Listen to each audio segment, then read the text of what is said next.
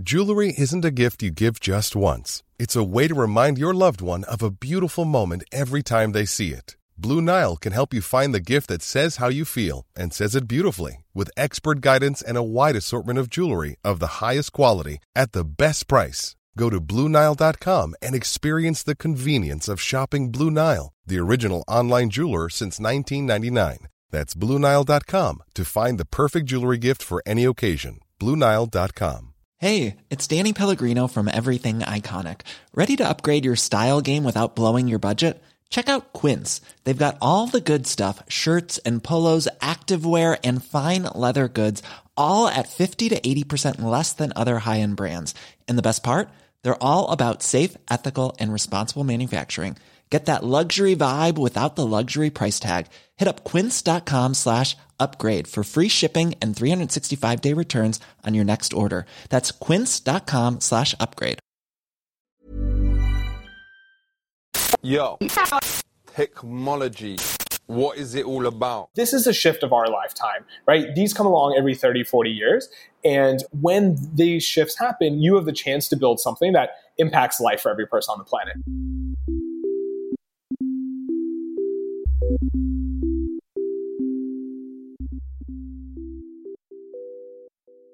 Hello and welcome to Danny in the Valley, your weekly dispatch from behind the scenes and inside the minds of the top people in tech. I'm your host, Danny Fortson, the West Coast correspondent for the Sunday Times, and we have a double whammy for you today. First up, we're going to dive into the roiling, frothy waters of NFTs. That's right, non-fungible tokens, these digital assets, collectibles, whatever you want to call them, that have suddenly become, a thing.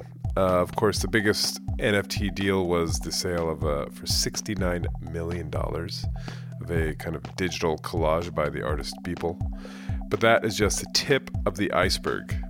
There's a ton going on in this world, and so to help decode what is happening, how this all got started, and where it's going next, we have on Nikhil Viswanathan, who is the co-founder of Alchemy, which you can think of as kind of like the operating system for the Ethereum blockchain, which is kind of the technological rails upon which every major NFT marketplace, every deal you've heard about is happening. So whether that's the $200,000 someone paid for a LeBron James highlight, to $7 million for a single CryptoPunk, which is kind of like a digital image of a little blue alien guy smoking a pipe. It's 2021, everybody. Crazy times. And Nikhil will help make sense of it all. And then after that, we're going to bring on Raj Chowdhury, who is a professor at the Harvard Business School. And I want to bring him on to talk about the return to work. He's been studying this work from anywhere idea for years before the pandemic struck. And now as companies from Facebook to Uber are starting to open their offices again, as vaccines roll out, all these companies are looking at, okay, we're going back to work, quote unquote. What does that look like? I wanted to have him on to talk about the best way for these companies to do that, to handle this new world where people have decided, I quite like not having to go to the office every day. So we talked to him about what works, what doesn't, and what awaits us. And spoiler alert, it's the end of the cubicle as we know it. But now, before we do that, let's get to the wacky world of NFTs with Nikhil Viswanathan, the co-founder of Alchemy, the company right at the heart of the madness. Enjoy. So my first question is very basic. What the hell is happening? What is going on? Because right before we got on, I was just kind of doing some more research, reading about a LeBron James highlight that sold for $208,000. And of course, everybody knows about the Beeple, whatever you want to call it, collage, work of art that sold for $69 million. All of this stuff seems to be happening like all of a sudden. And everybody's kind of, I'll speak for myself, kind of scratching their heads and be like, what is this? What is happening here? Yeah, it's a super exciting time. What we're actually seeing with NFTs is just one application of blockchain and cryptocurrency. I think one of the best ways to think about this is when you look at the big shifts in technology over the last 50 years, you see first there was the computer, then there was the internet, and now there's blockchain. And each of these is a tectonic shift in its own right. And what you notice when the internet came along is you started seeing social networks and you started seeing food delivery and you started seeing, better communication, whether that's through email or instant messenger or FaceTime or whatever it is. And NFTs is just one application of blockchain technology. It's the first one that has reached mass market adoption beyond the trading of cryptocurrencies. It's like the first one that normal people can associate with. And I think that is why it's so exciting, because suddenly everyone realizes, wow, this kind of new blockchain technology thing has incredible potential. And that is the first of many things that were yet to come. Right. And do you have, and this is probably an unfair question, but do you have a sense of why now? Because I was living in London I'm from the Bay Area originally, lived overseas for 15 years, moved back in 2016, and everybody was talking about blockchain then. Yep. And Bitcoin then. And, you had that first really big spike in Bitcoin. I think it was 2017-ish. Yep. And everybody got really excited, and then it kind of dropped back down and everybody forgot about it again. But people have been talking about this, it feels like, for a long time. And then all of a sudden you have this like blossoming of just kind of feels like a mania. Yeah, absolutely. When you actually look at it from the technical aspect, it makes total sense why this is happening now. So mapping the chronology of crypto and blockchain, what you see is 2009, the Bitcoin white paper came out, right? And that was kind of like a seminal event where this new technology has been invented, but obviously, it takes a while to commercialize that technology and make something happen. Then in 2017, there was kind of like a big next shift where Ethereum really started taking off. And you can think of Bitcoin as digital money that people are sending back and forth. And you can think of Ethereum as a new building block for building types of applications that can exchange value. And let me break that down a little bit. When you think about the big shifts, like we talked about, the computer, the internet, the blockchain, each one of them brings a new fundamental paradigm. So the computer brought this new building block. And that building block is that machines can follow human instructions and execute those instructions. The internet comes along and says, okay, we're going to give machines this new capability. The capability is that machines can talk to each other and exchange information. And that was never possible before, right? And then blockchain comes along and says, okay, in addition to exchanging information, machines can exchange value. And that was really the key innovation that happened. And when you think about the other kind of bigger shifts we'd see in technology, things like artificial intelligence is really just a combination of the first two, computer and internet. It's machines following instructions and machines exchanging information. So this is a new fundamental paradigm shift. And the reason that this happened now is when you look at the internet or computers, right? Internet was actually developed, I believe, in around 1965 by DARPA. And it took years and years, only until the 90s did it really start taking off in kind of normal life. What you're seeing now is that time frame is extremely compressed because we didn't have the internet when we were building the internet, right? If we had the internet to build the internet, it would have gone a lot faster. So when you look at Ethereum really starting to take off and this new building block that you can use to build applications that exchange value, what happens is, it took several years for the technology to get good enough, the excitement to get there, the products to be built. So I think it's been roughly a three-ish year time frame since Ethereum took off, maybe call it 3.5, 4. And it now is a time when the technology has advanced to the perspective when you can deliver great user experiences, which weren't possible before. And so you started Alchemy in 2017, yes, correct? In 2017. Why? What problem were you solving? Yeah, so it's interesting because before this, my co-founder and I, we actually met at Stanford. We were teaching assistants for the database class. And it was funny because when you're a teaching assistant, it's basically the best job in the world. You get paid to like teach people how to learn, which was really fun. And it was very little work. We worked hard, but you get way overpaid as a teaching assistant. That normally you have like 100 students in your class. That quarter at Stanford, they said, let's try this new online learning thing. And instead of having 100 students, we had 100,000 students. That was the most I've ever worked as a TA. It was outrageous. We pulled all-nighters. We worked insanely hard because there's 100,000 students in the class.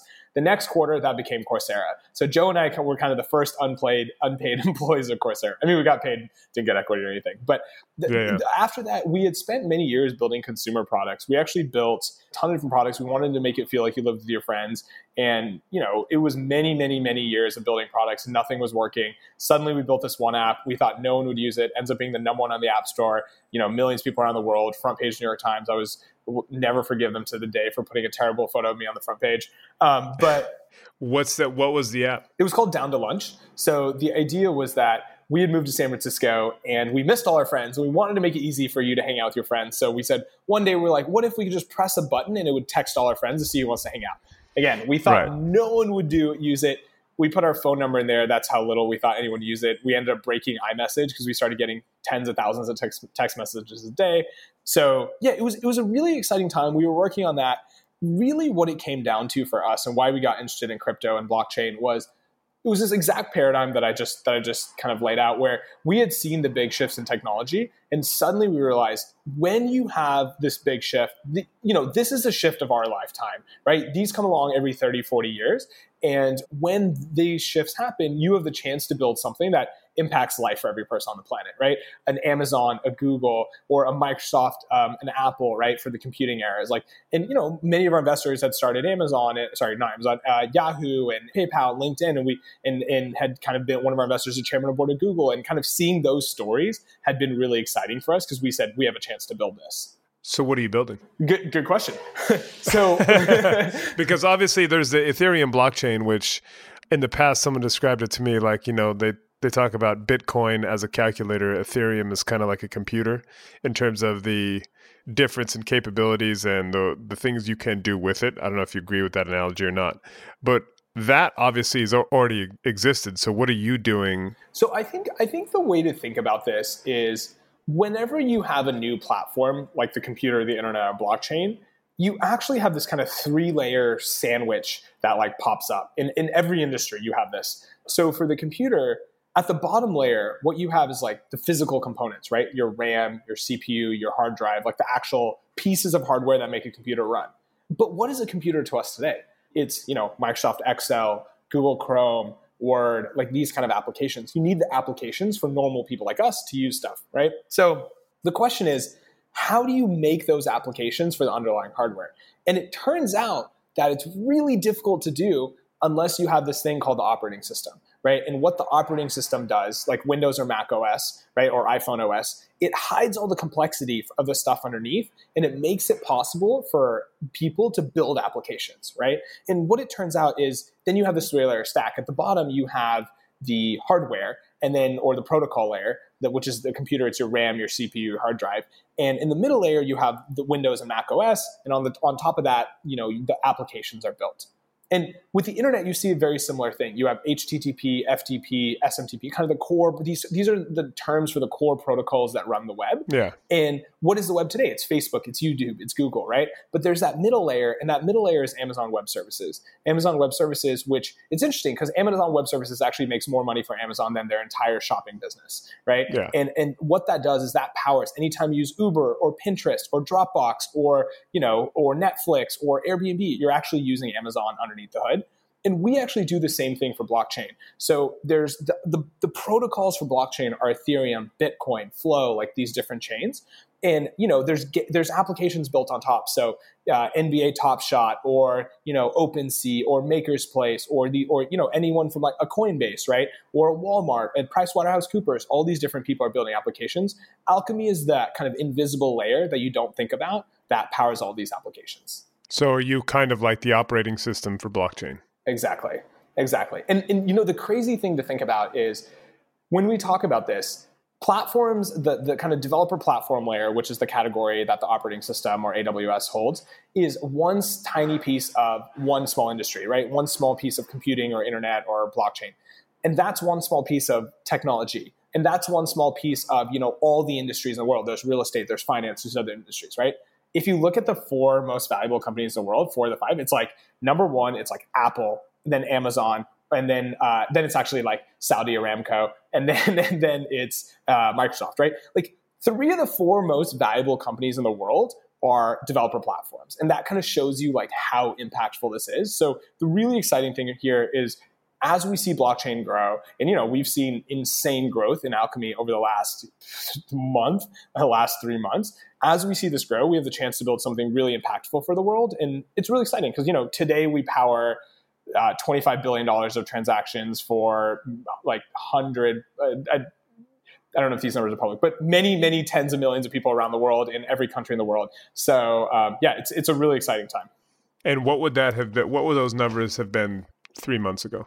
I think there's two things to tease out here. One is how quickly Alchemy's grown, and one is how quickly the industry has grown. Yeah. I would say it's safe to say it's an order like 2 to 3x growth in the industry over the last 3 months. Just in terms of value of transactions that are happening. Just what we're seeing on our network. It's very unscientific numbers. That's like the back of the napkin, me thinking. But probably something of that order of magnitude. How much of that is just the Beeple sale? A small percentage, right? And it's interesting because the Beeple sale, because it was done through Christie's, is not even counted in that 25 billion number. Oh, okay. Yeah. Okay. Actually, I think our latest number as of January was 15 billion. So call it like roughly like a 2x since January. Right. So the other thing to note is like, the Beeple sale was done on Alchemy. That was powered by Alchemy, but the dollar value was done off the blockchain. So it was basically, or depending how you do it, basically the short answer, it's not accounted for in that total transaction volume. Right. And how big are you guys? I mean, how many people are you, and what is happening at the company itself? Yeah, we've been growing really, really, really fast. I can't say right now, but we have some really exciting announcements coming out in the next couple of weeks, which I'm happy to share. But we have grown the team in terms of Alchemy. We've more than 10x'd our revenue in the last month and a half, which has been outrageous. And I don't think I've said that publicly yet. And in terms of team, we will 6x the team this year. So it's been very, very exciting for us. So how many people will that be by the end of this year ish? We'll be 75 by the end of this year. Right. Gotcha. When you started working on this idea of becoming an operating system for blockchain, did you think that it would be NFTs that would be the first, let's call it the quote unquote killer app that really takes off? I have to admit, I definitely did not think it would be NFTs. So this is a funny story. Our very first customer ever, literally user number 1 on Alchemy, was this guy, Matt Hall. And he had this side project. And he was like, yo, man, can I use you guys? I really need this. And we're like, sure. I looked at his website. I was like, oh, it's just a little side project. No one's going to care about this thing. But whatever. It's our first user. We just need someone who can test it out, all this stuff. That's now CryptoPunks. Like, that was CryptoPunks, the side project, and those have sold, I don't know the exact number, but it's in the tens of millions of dollars. If not, I think it's actually above $100 million, like, in terms of things. That's one of the kind of the OG NFT. It's like the very, very first NFT. Like, individual CryptoPunks have sold for $7 million, right? So it's honestly, Joe and I are so excited. My co-founder and I are so excited for him. And it's so cool to see someone who's worked on it for so long do really well. And we've been, cheering for him throughout the journey. So yeah, and just for people who don't know, CryptoPunks are basically like these funny looking digital avatars that actually they're quite basic, but they're kind of funny. But it's like dudes with mohawks and sunglasses and tattoos, basically. Yeah, it's this cool idea. They made 10,000 of these characters and they're like, hey, these will be valuable someday. And it's kind of like Pokemon cards or like some kind of collectible art. And they've blown up, and it's kind of one of the premier NFT things now. It's funny. My parents are moving, and they were up a couple weekends ago, and they brought up a bunch of my stuff from when I was a kid. You might know where I'm going with this. And it was boxes of baseball cards. I love it. I spent so much of my childhood collecting baseball cards, putting them in their little sleeves, making sure they're mint, all that kind of stuff. And now I'm going through it, and I was like, there was a time where I was like, these are going to be worth a lot of money. Yeah. And now most of them are just fodder. I could use them as kindling. I do have some that are like good, but like, there was a time when like, a Ken Griffey Jr. rookie card, for example, was worth a lot of money, but the one I have now, I think, is worth maybe a couple $100. Yeah. And, I'm 44 now, so that's like a 30-year return on investment. I mean, I guess it's okay. It's not super exciting. But do you see, I mean, it feels like just where we are also in the economic cycle that the NFTs are also riding this wave of just kind of mania that's, that has the stock markets going all over the place. Things are at record highs all over the place, post-pandemic, et cetera, that it feels like at some point things are going to come crashing back to earth. Yeah, that's a great question. And actually, funny aside, I collected everything growing up: rocks, pogs, stamps, coins, Pokemon cards, basketball cards, baseball cards, literally everything. I even collected like tags for my clothes. I don't even know if that was a collection, but I used to keep that. Did you said you collected rocks? I did collect rocks. I had a bunch of different rocks. So on different like just rocks, you're walking down the street, you pick up a rock, you're like, this is a keeper. No, it was. I'm sure I did that. I'm sure I did that. But I also collected like special type of rock. We go on like Boy Scout camping trips and we'd find different rocks, and I would even buy different like crystals and these kind of things. It was funny because my freshman roommate at Stanford was this guy, hilarious guy. We still text every day. Robin Lopez. He plays basketball for the Washington Wizards. Oh yeah. 7 feet tall, 3 inches of hair. So we were freshman roommates, and I'm just this kid from like small town Texas, and I remember freshman year I was like, we got along super well, but I was always curious like how they did room assignments. And then one day I was like the biggest like pack rat ever. So I would never throw anything away. So I had this like broken rubber band. I had this rubber band and it broke. It was just like a rubber band from a newspaper. It was really dirty. It was old. And I still remember I'm like, I should throw it away. But like, I shouldn't. I don't know. I should throw it away.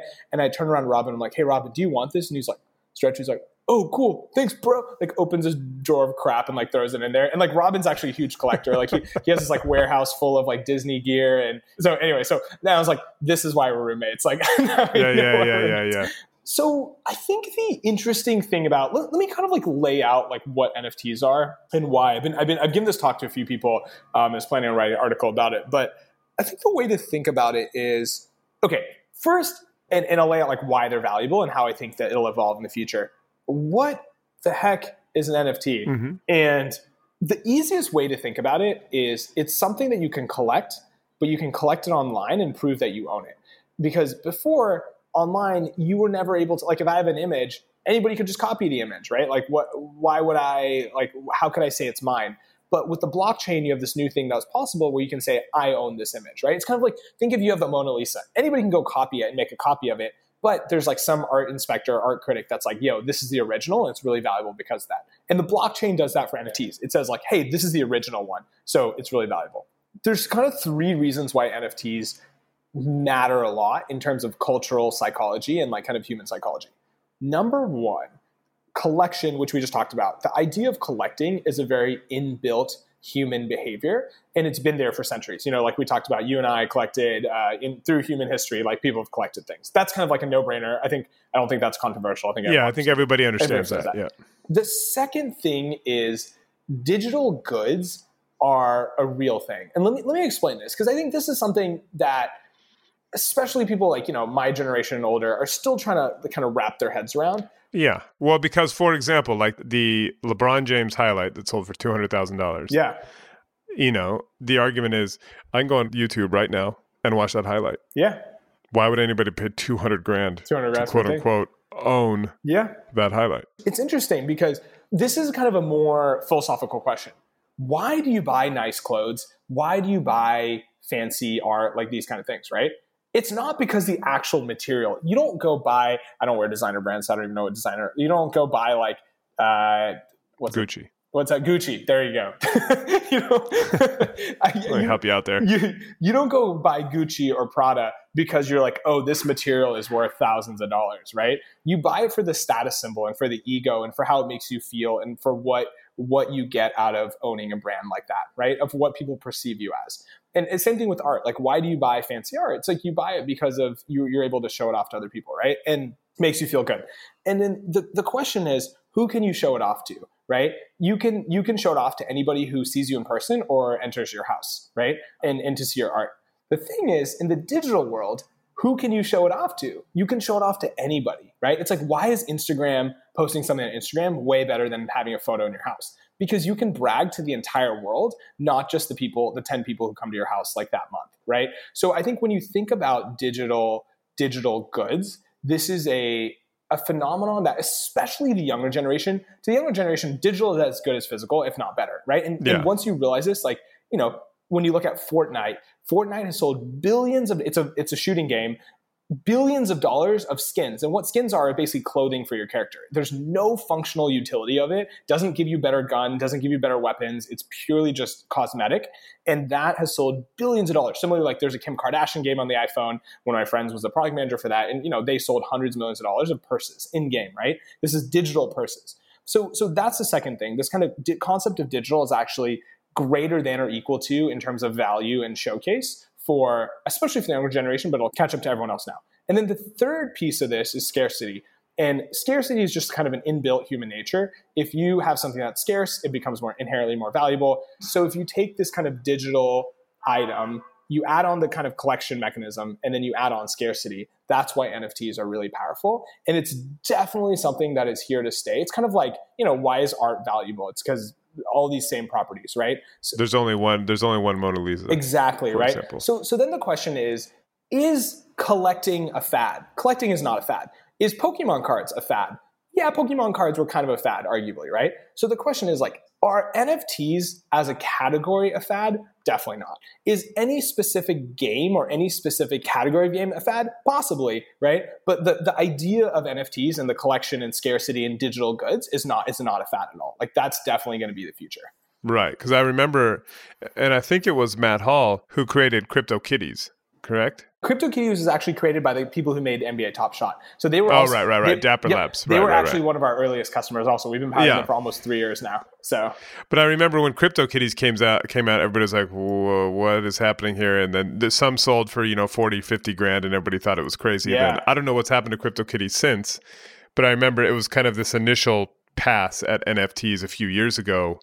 And then the world kind of came back down to earth a little bit and people forgot about it. There are a lot of things that will not be around in 10 years, but there are also a lot of things that will be the future. And I think looking at that right now, it's really exciting because the people who talk about the internet, people who've seen the internet and computer revolutions basically have said, hey, this is exactly the same thing and all the same patterns are playing out. And it's interesting, especially with things like NBA Top Shot, and I'm seeing some bits and pieces from other sports.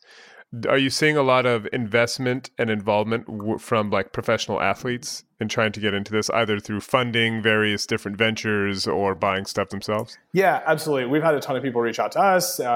NBA Top Shot has been fantastic. The team, we've, again, known them for 3 years and powered them for a really long, multiple years. And I can say nothing but the greatest things about how well they've executed and created a great product. And I think athletics and media, we're talking to a lot of different sports team owners and things like that. And there's a huge set of applications and a lot of potential there. And I think athletes are very intelligent and smart and see that and want to get in on that. What is the most surprising thing you have seen that has been sold as an NFT? Or the most off the wall, or a thing where you're like, I cannot believe this actually happened? That's a good question.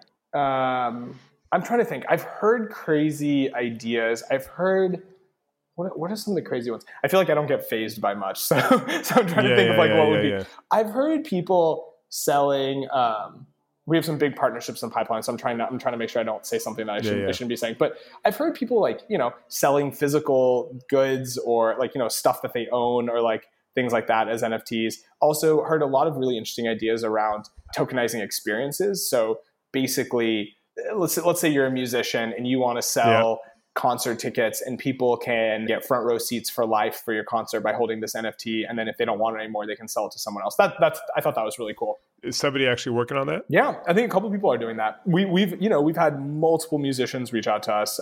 We've had sports teams owners, musicians, some of the biggest brands in the world, some of the top applications in the world, some of the apps that you have on your phone. I can't say which one, but literally, if you look at what are the top 3 apps on your phone, especially for kids, those applications have reached out to us and said, hey, we want to do stuff with NFTs. So there's a lot of really exciting stuff happening. Right.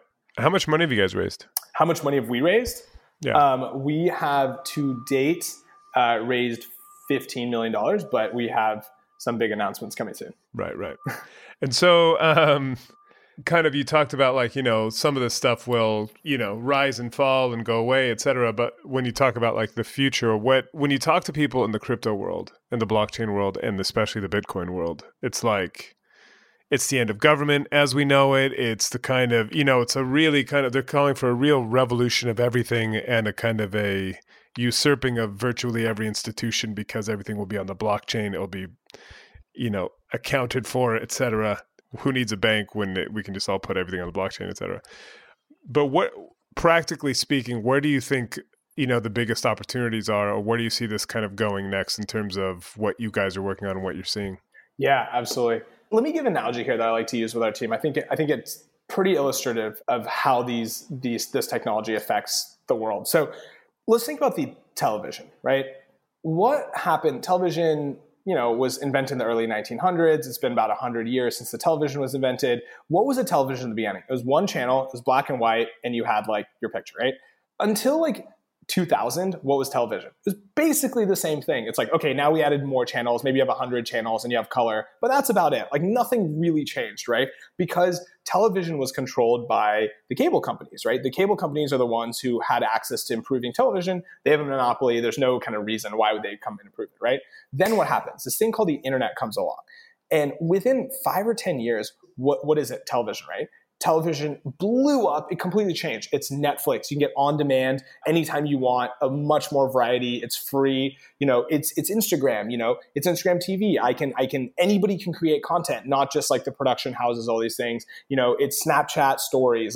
It's just completely new ways to consume content that weren't possible before. 100 years, nothing changed. And suddenly, because they opened the platform for anyone to develop on, everything changed instantly. It's accessible, it's free, it's anybody can create content. It exploded in terms of usage. And you'll see the exact same thing happen with finance and banking. The banks have controlled the money and the experience around that for not 100 years, but thousands of years. It stayed literally the same, right? Nothing has changed. And now you'll see this explosion where anyone can create content. This whole thing around decentralized finance. You see this massive explosion in innovation because you have 3 things. Anybody can create, you have the internet, and then you have this other thing, which is really unique to blockchain. And this is a little bit more of a technical concept, but basically any blockchain product, anybody can come and build on, right? So when you think about something like a Facebook or Google, they have their data and they lock up their data. No one else can build on top of it. Facebook says, I'm going to make a little bit of the data available to some people who use Facebook platform. Yeah. But by the nature of blockchain, every company can read and write anybody else's company's data. And that's mind-blowing, right? Imagine if anybody could build on the data used by Facebook has. It wouldn't be great for Facebook, but for everyone else, it would massively push the ecosystem forward. So that's a really exciting thing. And I think you see a ton of innovation there and a ton of speed of iteration and development of new products. What slows this down? Because one of the things that has been brought up again and again, I think it will be more so as blockchain starts to kind of bleed into different industries, is the kind of environmental aspect of this and just the computing power that is required to run the blockchain, whether it's, Bitcoin, Ethereum, whatever it may be, these different blockchains. It's a thing. It requires so much power. And in this era of climate change, it's going to become an issue. I mean, it's already becoming an issue.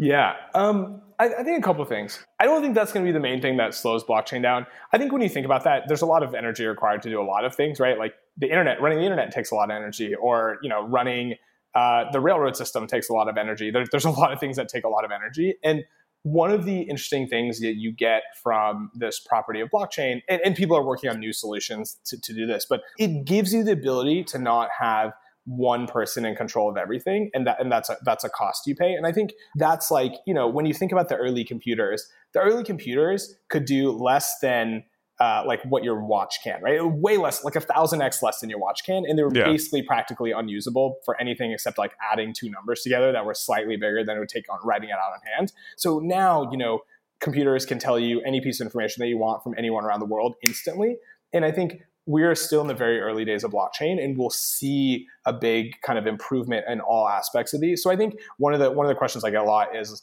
but blockchain's so slow, or it's this, or XYZ. And the point is that if you have a valuable ecosystem and a valuable product, all the technology will be improved. So to me, I think that's one of the most exciting things about blockchain, that you have this open system that anyone around the world can improve. And also unlike the internet, right? If you helped the internet improve, you didn't make any money, right? The people who made HTTP, or the people who made TCP/IP, the core protocols that run the internet, they didn't make money off of it. But now, if you build a blockchain, you make a ton of money. So I think it's really good because it encourages the people to come and innovate in this space where they may not have done it otherwise. How do you make money? We make money the same way Amazon makes money. So they make money when they power Netflix. Netflix pays them to power their infrastructure. We power companies around the world in every kind of type of company, from, the smallest 2-person startup to UNICEF, to some of the largest banks in the world, to companies like PricewaterhouseCoopers. So we power like a full spectrum, and they pay us to power their infrastructure. So is that like a kind of on a volume basis or like a per transaction basis? Yeah, we're a SaaS model. So it's basically the more computing usage you use, the more you pay us. Got you. AWS, basically. Very similar to AWS in terms of cost structure. Right. What was growing up in Lubbock like? I've never been to Lubbock, Texas. Honestly, it was a blast. It was the most fun. I actually talk about this. I talk about this to like some of my friends and my sister and my co-founder. You see what growing up in California is like. It's so stressful. These kids in Palo Alto, committing suicide because they don't get their SAT scores and they got a 1,500 instead of 1,600. And that's crazy to me. I had such a good time. But growing up in Texas was awesome. I think there's this carefree childhood that you just get to have when you're in a small town. And there wasn't a lot of stress. Like, 50% of my high school didn't go to college. There were metal detectors. There were like fights. There were like grates that would fall down from the ceiling. There was corporal punishment. So it was just like this very different life. I came to California, and my roommate's in the NBA, and then the guy next to him is like now his professor at MIT, and his roommate lives next door to the girl in Laguna Beach and has an elevator in his house. So it was just like I had a very different like childhood growing up, but it was so fun. I wouldn't trade it for the world, and it was way less stressful than I think most people's childhoods. Hey, it's Ryan Reynolds, and I'm here with Keith, co-star of my upcoming film, If, only in theaters May 17th. Do you want to tell people the big news? All right, I'll do it. Sign up now and you'll get unlimited for $15 a month and 6 months of Paramount Plus Essential Plan on us. MintMobile.com/switch. Upfront payment of $45 equivalent to $15 per month. Unlimited over 40 gigabytes per month. Face lower speeds. Videos at 480p. Active Mint customers by 531.24 get 6 months of Paramount Plus Essential Plan. Auto renews after 6 months. Offer ends May 31st, 2024. Separate Paramount Plus registration required. Terms and conditions apply if rated PG. Many of us have those stubborn pounds that seem impossible to lose, no matter how good we eat or how hard we work out. My solution is PlushCare. PlushCare is a leading telehealth provider with doctors who are there for you day and night to partner with you in your weight loss journey. They can prescribe FDA-approved weight loss medications like Wegovy and Zepbound for those who qualify. Plus, they accept most insurance plans. To get started, visit plushcare.com/weightloss. That's plushcare.com/weightloss. When you went from that little town to Stanford, was there a moment where you're like, I don't know if I'll make it here, or like I'm an imposter, or, because that feels quite intimidating, especially coming from a small place. You know what? I talk about this a lot. I don't think I've actually said this on a podcast before, but man, you're getting a lot of the exclusives here. I think the best thing you can do to feel confidence around yourself is growing up in a small town. Because for 18 years of my life, I got to be the big fish in the small pond. I was like, we're a small town. I got to be the best at athletics, the best at music, the best at academics, student council president. And not only that, we were kind of some of the best in the state and the best in the country, like the top 3 kids at my high school. And that wasn't possible. Like, I couldn't do that in Palo Alto, and I couldn't be the best at everything, right? But just 18 years of getting that drilled into your head that whatever you do, you can be great at.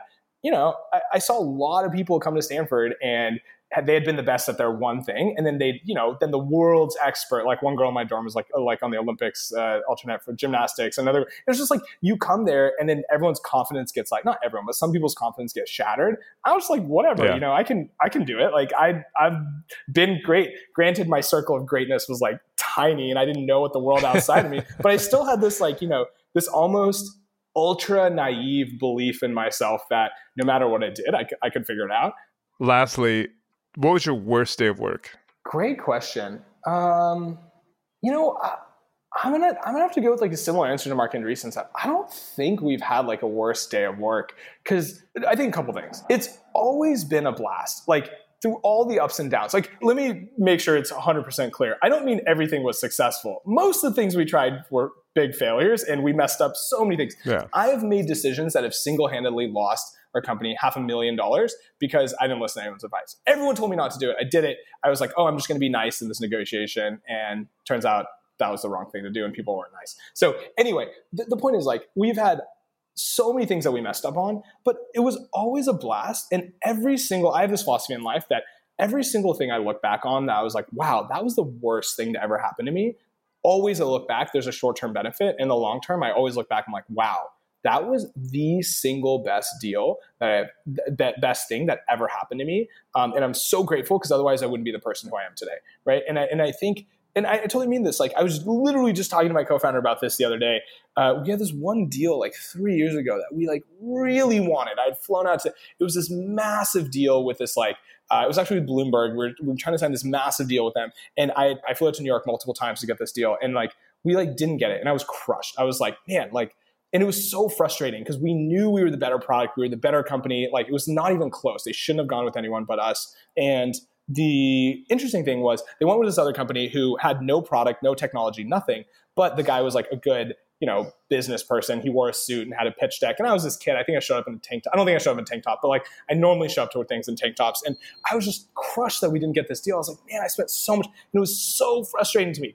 I look back on that. That was in the very early days of Alchemy. You're trying to figure out which direction we would go the business in. That if we had gotten that deal, the company wouldn't be 1/10 of where we are today. Not even 1/100th of where we are today, because it would have put the company on a different trajectory. And that business that we were going to go into wasn't a good business, right? And I look back, I'm like, wow, like everything works out for the best. And I think more than that, we will make everything work out for the best. Because when you succeed, people tend to party. And when you fail, people tend to ponder. And I think we look back on that every decision or every tough time that we've had. And I think it made us stronger, and it made us a better company, and it made me a better person. And I think the last thing I'll say to this is I've talked to a lot of founders. We're talking to the Peloton founder, a bunch of other founders who've built really successful companies. And one of the things that unanimously every single person says is, man, those early days when there's just 20 of us or 10 of us in a room and we were so stressed and we were pulling all-nighters, we didn't know if we'd live or die. Those are the best times. Like, really enjoy this. And I think, we have gone above and beyond. Joe and I have poured everything we have into making sure this is an awesome culture. And my friends who see my Instagram story, they always say, like, do you guys do any work? That like literally looks like you're hanging out all the time. And we are. We work all the time, but we also have such a blast. We have been so blessed to be around the most incredible team, the most incredible investors. And it really, we always say Alchemy family. It feels like a family. And that's kind of the culture we want to have. And for me, I get to go to work and build something that brings this new technology to every person on the planet. And, we're on our way there. We're in like tens to 100+ million people use what we do. And I think that if I get to do that with people I love, there's no greater benefit and no greater honor. And I think that even the toughest days are just all part of the progress. And it's a blast. And I'm truly grateful to get to do what I do. And then I forgot to ask, so do you have any kind of like investors? Because I know a lot of people, like, was it Dapper? They have like Will Smith and a few other kind of famous folks. Do you guys have anybody? Is it your kind of your typical kind of Silicon Valley venture capital firm investor? No, we have like a who's who of everyone. We have it across from institutions to like, Stanford University, Coinbase, like some of the biggest names in crypto. In terms of angels, we have the chairman of board of Google, the founder of Yahoo, the founder of PayPal, the founder of LinkedIn, the CEO of New York Stock Exchange, like Charles Schwab, like the actual guy himself, right? We lived in the same dorm when we were at Stanford. He lived there the very first year that I was there, right? He's like 50 years older than me. And then I lived there much later. Right. But super cool guy. We've been so fortunate. And on the entertainment side, we have a whole host of entertainment. A lot of the biggest names that you've heard of. You can check it out on our website, alchemyapi.io. But yeah, we have a lot. And I think more importantly, what we really selected for was, we've been very fortunate. We've never gone out to do a fundraise. It's always been inbound. And we want to surround ourselves with great people. And I think that the relationship that we've been so fortunate and so blessed to have with all these like incredible people is like a very mentor relationship, right? We just wanted to learn from the best, the smartest, most interesting people in the world. And they have been insanely gracious with their time. Like, these people are multi-billionaires. They don't have to spend time with like kids like me and Joe, right? But they coach us, they mentor us, and they're super excited about Alchemy. So cannot say how grateful we are to be surrounded by such incredible investors. Cool. Well, look, thank you for taking the time. I appreciate it. I can leave you to more important matters. It was a blast. Got to recount the Lubbock days. All right. That was Nikhil. I hope you guys enjoyed that. And now let us go straight into my conversation with Raj Chowdhury. Here he is. The reason I want to have you on is because out here on the West Coast, everybody's all of a sudden, it's varying degrees around the world. People are talking about, okay, vaccines are rolling out. Rates are generally falling, although they're starting to spike in some places again. But people are starting to think about the return to work. And I was listening to a talk that Mark Andreessen gave this week, and he was saying they pulled 200 companies, 200 portfolio companies, and 92% will be either doing fully remote or a hybrid, kind of part home, part in office. And this kind of jibes with a lot of what other people are saying. Well, Facebook is talking about starting to have people back in May. And I think Uber's office opened this week. And so it just got me to thinking, okay, so what does this look like? So two questions. One, do you think the world has changed in terms of work and where people work, in terms of, remote, hybrid, home, whatever it may be, in the office? And then we can get to the question of, what are the best ways to go about this? Because obviously it's a bit, we just went through this massive year-long experiment, and now we're coming out of it, and people are trying to apply some of what they learned, and obviously some of it's going to work and some of it doesn't. Yeah, sure. So thanks for having me, Danny, first. And my name is Raj Chaudhary. I'm a professor at the Harvard Business School, and I've been studying remote work for many years even prior to the pandemic.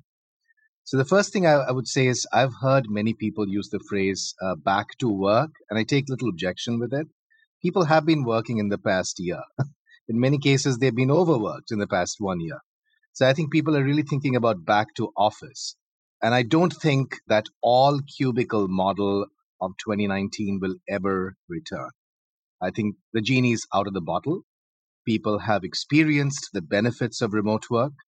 So what I've been urging CEOs and CHROs and companies to think about is how do we combine the best of both worlds? How do we take the best of the office environment and combine it with the best features of remote work to design really a very efficient form of hybrid remote work? I think that is what most companies should aspire for. That is where the world will be. And so what does that look like? Because I've read a lot about this idea that, so there is going to be some element of remote work, but also this idea that hybrid, whatever that is, which I presume means, maybe some days in the office, 1 week in, 1 week out, whatever it may be. A lot of people are saying, that is kind of the worst of both worlds. Do you agree? So here are my thoughts. So first of all, I think it's a good time to remind all of us, but especially the top managers of every company, why companies and organizations should embrace remote work. And the short answer is, for individuals, they're craving for flexibility. They're craving for flexibility over their time, about where they want to live. So I've been studying this form of remote work, which I call work from anywhere, which lets you or allows employees to relocate to smaller towns or a different part of the country or different part of the world, be closer to family, have lower cost of living. So that is the flexibility that employees are craving.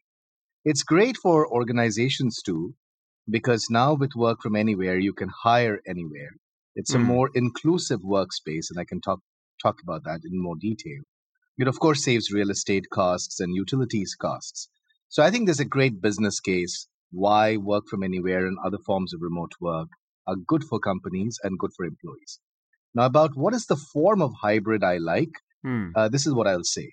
I think the form of hybrid I like is one which is uniform.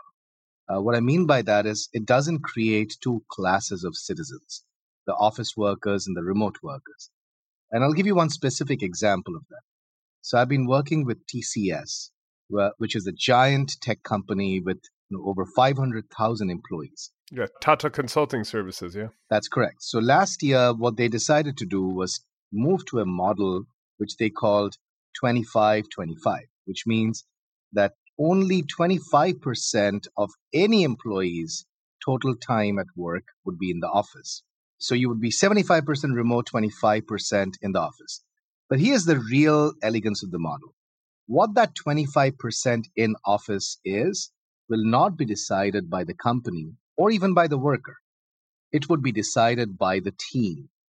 So if you and I are on the same team, Danny, we would be in the office on the same days. It's not that I would miss you. It's not like I'll be working Monday, Tuesday, and then you would come Thursday, Friday. And for some teams, it could be 2 days a week. For some teams, it could be 1 week a month. And for some teams, it could be a few weeks in February, followed by a few weeks in October. So each team decides. And then the whole team shows up to have that social interaction, which is critical. Right. But that's an interesting thing you bring up around inclusivity, because it does feel like you can kind of quickly bifurcate between like an A team and a B team in office, at home. And it also would depend, I would guess, on where you are in your career. Because if you're young and you're kind of trying to climb the greasy pole, so to speak, FaceTime really matters. You want to kind of show your boss you're doing well, all of that stuff. Is that kind of that TCS model you talked about, is that perhaps the most elegant way to get around that, where everybody's on the same, playing on the same field? So I would like to highlight 2 or 3 things. The first is these periods of temporary co-location where the entire team comes together. Because one thing that you cannot do still remote is dine or just hang out as a team. So that's social interaction is very important. But even throughout the entire year when you are remote, it's very important to think about mentorship and onboarding and experiential learning to all happen remotely. And here I've ran experiments on how to make it happen. It works very elegantly. And actually, there are some benefits of virtual social interactions compared to the in-office interactions that I'm happy to talk about in more detail. Like what? Yeah, because I remember at the beginning of the pandemic, I talked to Twitter, and they were one of the first people to close their office. I was talking to the head of HR, and they're like, oh, yeah, we've just started doing these Zoom happy hours. And now that's kind of passé. But at the time, everybody's like, oh, my goodness, Zoom happy hour. That's so bizarre. And obviously, we've seen the limitations of that. But so what specific kind of things are you talking about that could kind of recreate, those drinks after work or whatever it may be? So it's actually less about the Zoom aspect of it. It's more about who you get to meet. So this is the reality. When we were all working in an office, we had these quote unquote water cooler conversations. But if people really think about who those conversations were with, it was typically with a few people on the same floor of your office. It was rarely with people 3 floors above or below. It was rarely with people in different locations. And it was rarely between hierarchies. So the CEO almost never had these water cooler conversations with interns. But in the remote world, Zoom is just a technology. It's about how do we engineer these random interactions that cut across hierarchy, cut across location. So if it's a Zoom happy hour where the same 7 people are joining, that's not as effective. But if there's someone in the organization who's saying, we are going to schedule truly random interactions, bringing R&D and marketing together, bringing the top managers with the guys who joined yesterday together. And we're going to plan that, we're going to schedule that, and we'll enforce that people join these sessions. Then you can create a richer set of social interactions than what you would have in a physical office. I mean, have you had companies that are actually doing that? Because that, just you describing that sounds awkward. Be like, hey, in 10 minutes, you have your 10-minute kind of meetup with person X at the company you've never heard of before. Go be social, over the computer.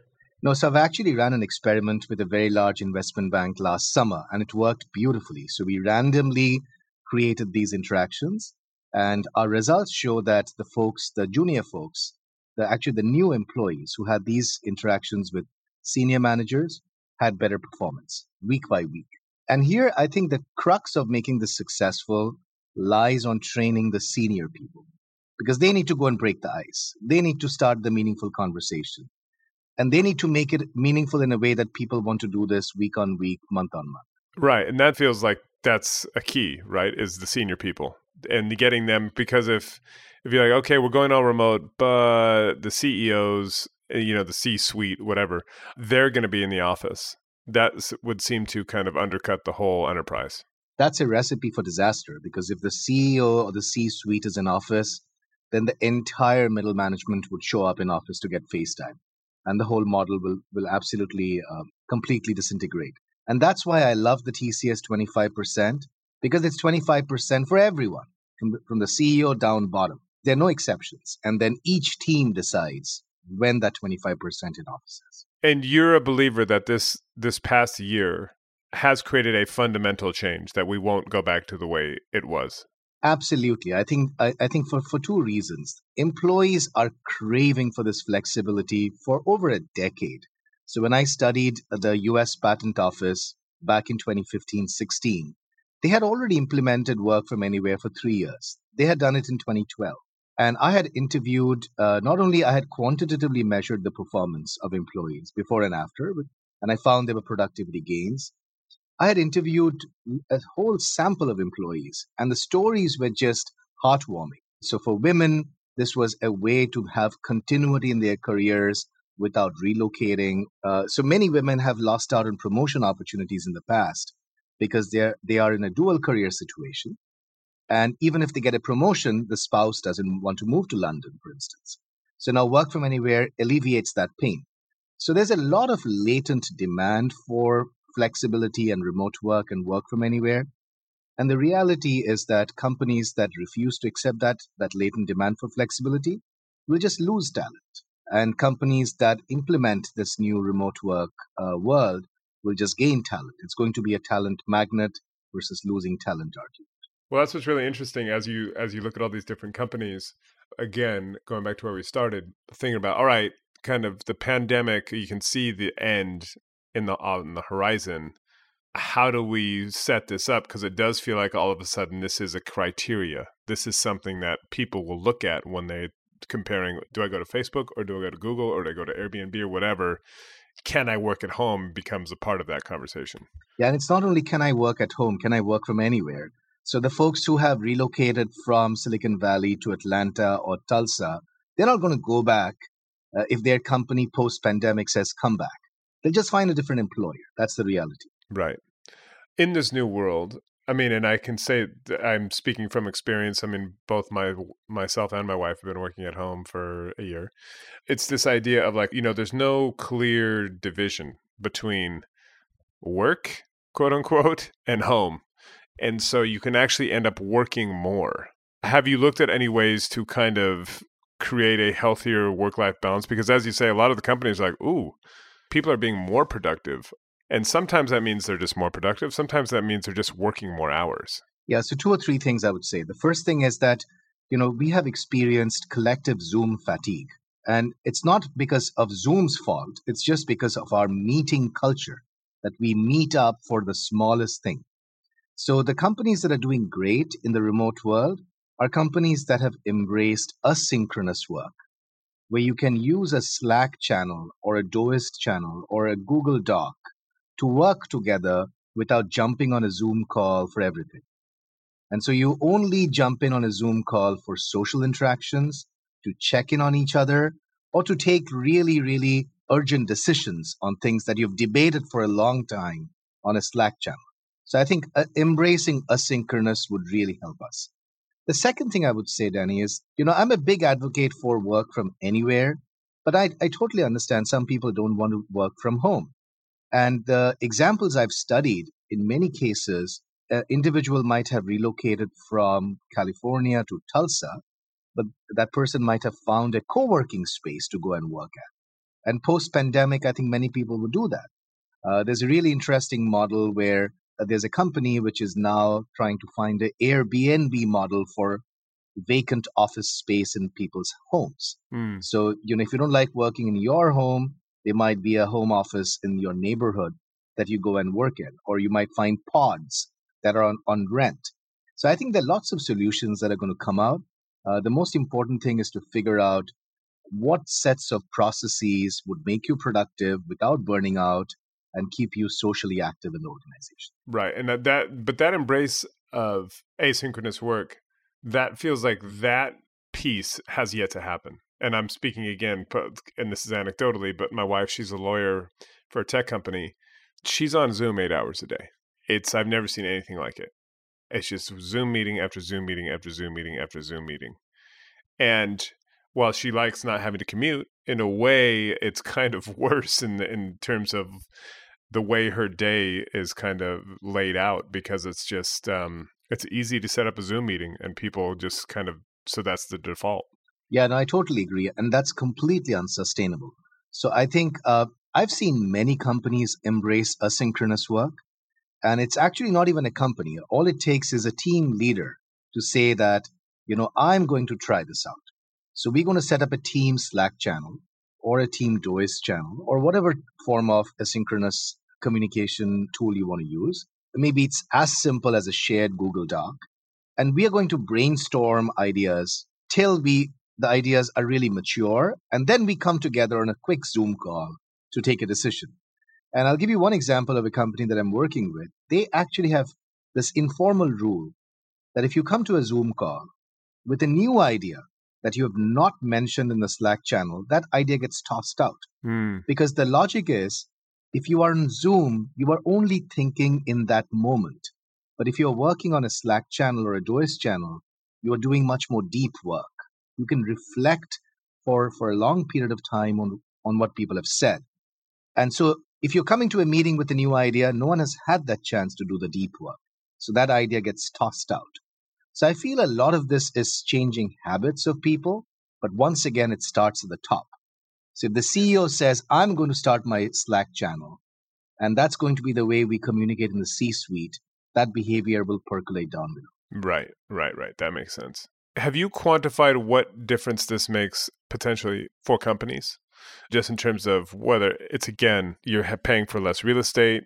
Certainly in out here in Silicon Valley, there's the whole free food, free buses, all of that stuff. All of that has gone away, at least for right now. Just like, is there like dollars and cents that you can put around any of this? So I've calculated pretty precise productivity gains for the US Patent Office. So there I looked at this transition from office to work from home, and then work from home to work from anywhere. Mm-hmm. And in both of these transitions, I found productivity went up. And it was very measurable because the productivity measured there is number of patent files examined by the examiner every week. So productivity went up by 4.4%, for instance, when the examiners moved from work from home to work from anywhere. We estimated real estate savings cost in the millions. We estimated carbon footprint reductions, which were pretty significant. But to me, the biggest benefit is not productivity. Productivity is a big deal. Real estate is a big deal. But the two biggest benefits that companies accrue are hiring. Now you can hire globally. You can hire a bunch of programmers in Kenya without opening an office there. You can hire programmers in Bangladesh without opening an office there. And also the second big benefit is inclusion. This creates a more gender-friendly workspace because now women can navigate dual careers much better. So to me, from the point of inclusion and hiring, work from anywhere is a great mechanism to implement.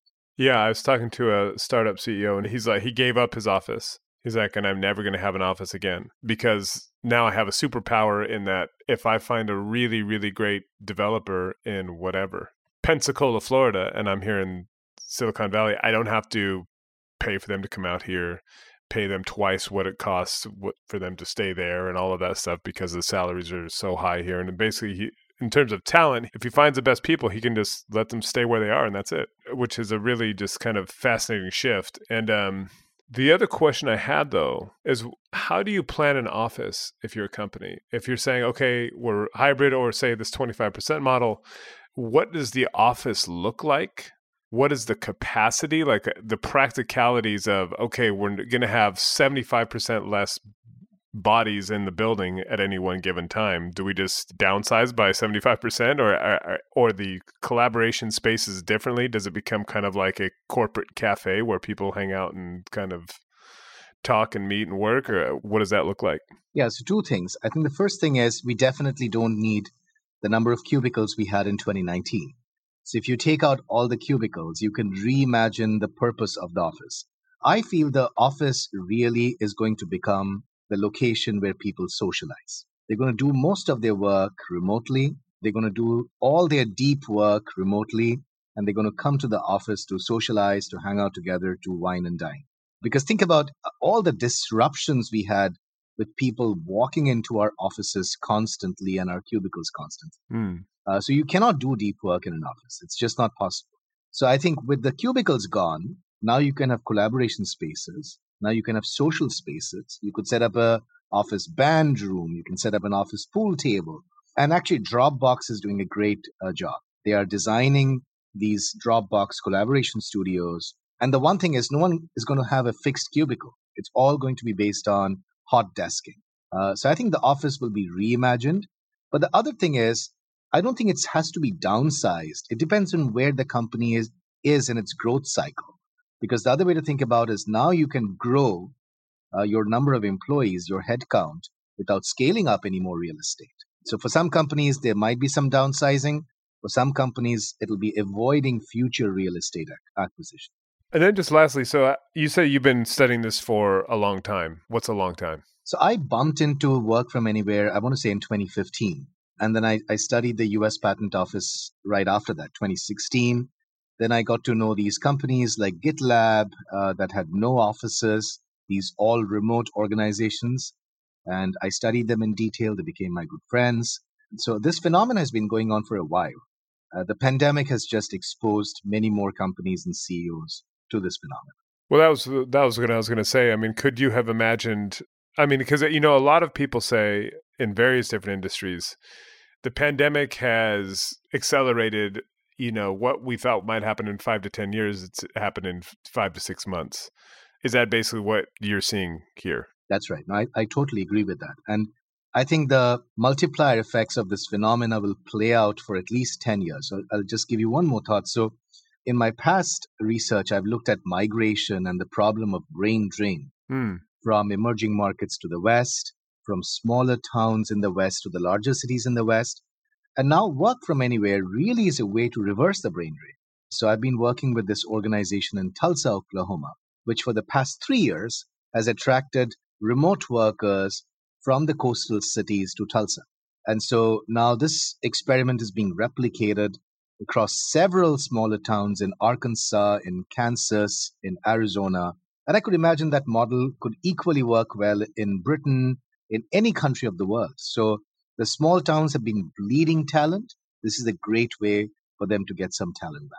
This may be outside your bailiwick, but I was just thinking, we've written a lot about this kind of mass urbanization that's happened over the past, few decades. Do you have a sense of whether this will move the needle on that? Like, because a city like London, whatever, it's 8 million people. San Francisco, it's 800,000. People will leave. People have left. That's absolutely certain. But do you think there will be a continued kind of outflow of people, or is it kind of more at the margins? I think once again, it's a fascinating question, and we'll need years to study this. But I think what's going to happen is people will self-select into the environments that suit them best. So there are folks who love New York and San Francisco and London, and they will keep coming to these cities. And there are folks who love the countryside and smaller towns for multiple reasons. Maybe their family is there. Maybe it's easier to raise kids and afford childcare in a cheaper location. They're going to select those locations. So I don't see it as a loss for big cities. I see it as a win-win for small cities, small towns, and large cities. Right. Well, we shall see. It'll be it's kind of this real-world experiment that was forced upon us, and now it's the next experiment. That's true, yeah. And that is all the time we have. I want to thank Nikhil. I want to thank Raj for taking the time to talk this week. Just really, really, really interesting times. I feel like COVID runs as a theme through kind of all of this in one way or the other.